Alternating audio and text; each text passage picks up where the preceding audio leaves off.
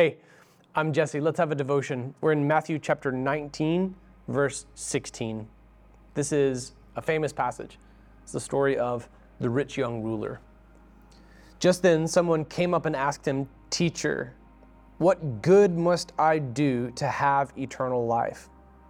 "Why do you ask me about what is good?" he said to him. "There's only one who is good. If you want to enter into life, keep the commandments."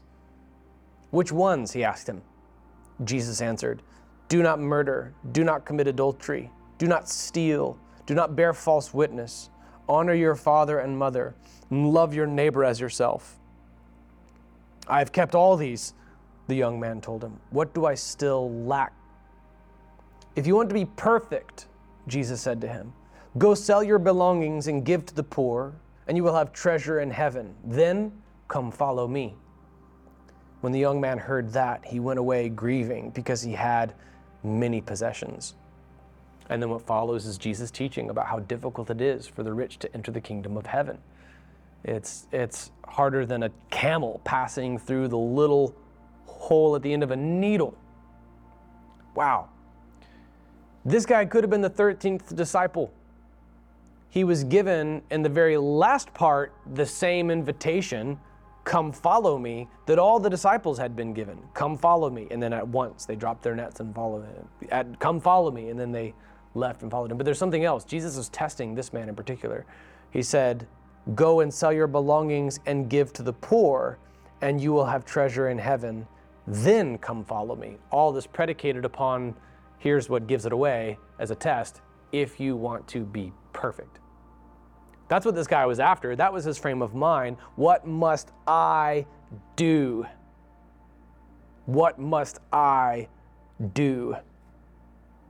"Teacher, what good must I do to have eternal life?" He took a legalistic approach to the gospel itself. What are the good things that I have to do? "Priest, what magic hocus pocus words do I have to say? What amount of money do I have to give to get my beloved uncle out of purgatory? What good must I do? Mormon missionaries, how many doors do I have to knock on?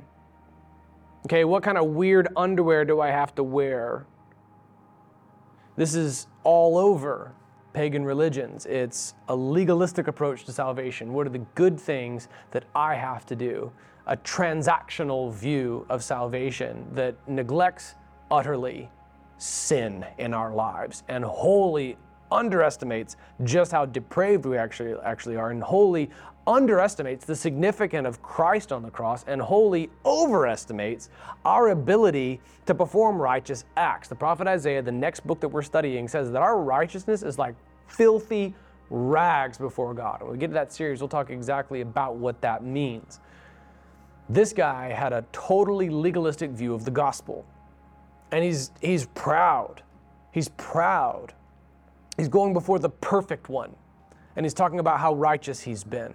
But when push comes to shove and he's actually given the invitation to repent from the false Lord in his life and follow Jesus, the true Lord, he just goes away sad. He could have been the 13th disciple, but Jesus knew how the whole thing would already go. "Why do you ask me about what is good?" he said to him. "There's only one who is good." So Jesus gives him the proper response right there in verse 17. What good must I do? And Jesus is like, there's only one who's good. And in verse 17, in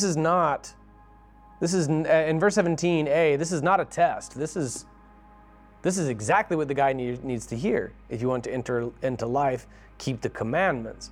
And then the guy's response is, which ones? He's like, don't murder, got that. Do not commit adultery, got that, sort of. Do not steal, got that. Do not bear false witness, got that, which is ironic too because he's kind of bearing false witness about himself. Honor your father and mother, got that. Love your neighbor as yourself, yeah, whatever, got it. It's funny too because he claims to have this command, love your neighbor, down pat, but when it comes time, okay, now go give to the poor, he's like, nope. So he's already deluded. He's heavily deluded about his own righteousness. Okay, I love you, my Catholic friend. I love you, my Mormon friend. Is it possible that you are deluded about your own righteousness, how righteous you actually are, and the efficacious nature of the righteous acts that you perform, especially those prescribed not by the word of the Lord, but by the word of a dude? All right, Joseph Smith or the Pope. Like, this rich young ruler evidently didn't love his neighbor enough to sacrifice, to go and give his belongings to the poor, and then have treasure in heaven. He had treasure on earth, lots of treasure on earth. He had nothing in heaven. Everything had been about him. His self-righteous, self-aggrandizing view made him look at his possessions and think, I've got this stuff together. And then he had at least a nominal love for his neighbor. Okay, he claims to love his neighbor, but when Jesus tells him to sell it all and give it to the poor, he's not ready to follow through. There's an unwillingness. His wealth had become Lord in his life. And his self-righteousness was his hope. And that's a bleak hope, especially when you become self-aware under the conviction of the Holy Spirit of God. Man, he just walked away sad, but it could have been different for him. God foreknew exactly how it would go, but I can't help but see the final words of Jesus' teaching, then come follow me, and think like, oh man, those same words, every other guy standing next to Jesus enacted. They dropped what they had and they followed Jesus. For Peter, it was a net. Right? For Matthew, though, it was an appointment under Roman favor as a tax collector. Like, they all left everything to follow Jesus, but this guy was not willing to let stuff go and follow Jesus.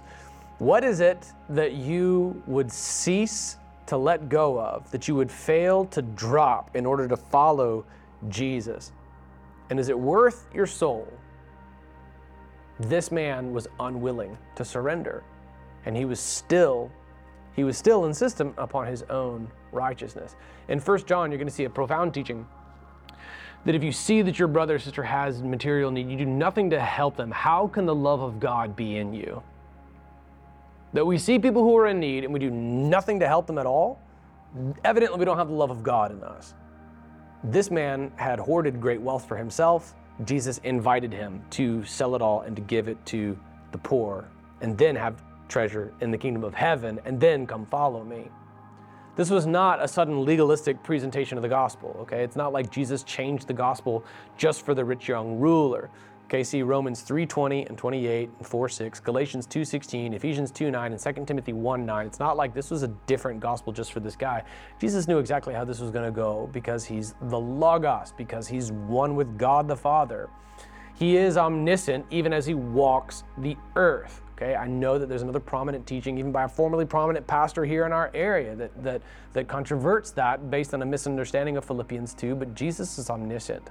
He knows exactly what's going to happen. It's how he's able to make prophecies, for crying out loud. He's able to tell Peter what's happening behind the veil of heaven. Satan has asked to sift you like wheat, but I pray for you that your faith will not fail. All right, Jesus is omniscient even as he walked the earth. He knew exactly how this was going to go down with this rich young ruler. And it's remarkable. It's remarkable. It's like so close. It's like having the winning lottery number minus one number. You know, like it's, oh, come follow me. But no. Instead, this is how we know this guy, as the guy who didn't follow Jesus, as the guy who thought that he was righteous, as the guy who couldn't give up his wealth. This was maybe harder for him than it was for, say, Peter. It may have been harder for this rich young ruler than it was for Matthew even. They had all given stuff up, but maybe they had less to give up. This is partly what makes it so difficult for modern American, especially here in the Seattle area, okay? If you're able to pay your bills and live here, you have to be relatively wealthy, especially compared to not only the whole global scale, but the rest of America. Like, it takes an absurd amount of money just to be able to pay a decent mortgage here, right? Like, if you're able to make it here and pay as much as we do for gas and for milk and bread and everything, then comparatively we are wealthy. But see how difficult that makes it? See how hard that is? That people trust in their wealth, and as a result they're unwilling to surrender. And whatever is Lord in your life with a lowercase L comes between you and God. Whatever you would not surrender if Jesus asked you to, that's actually Lord in your life. This is not a teaching that you've got to be destitute, through because of excessive philanthropy in order to be saved. No, we've seen more about that in Paul's writings about why certain people are wealthy. They're wealthy so that they would give generously to the cause of the kingdom of heaven that lasts forevermore. Then they have an eternal purpose for their wealth here on the earth. But this man was given a unique invitation. He knew that money was Lord in his life. That's often the case for us evangelistically as we share the gospel here. So remember the rich young ruler, and then also the teaching that follows as you share the gospel here in the Seattle area. Tomorrow, we pick up on the next verse.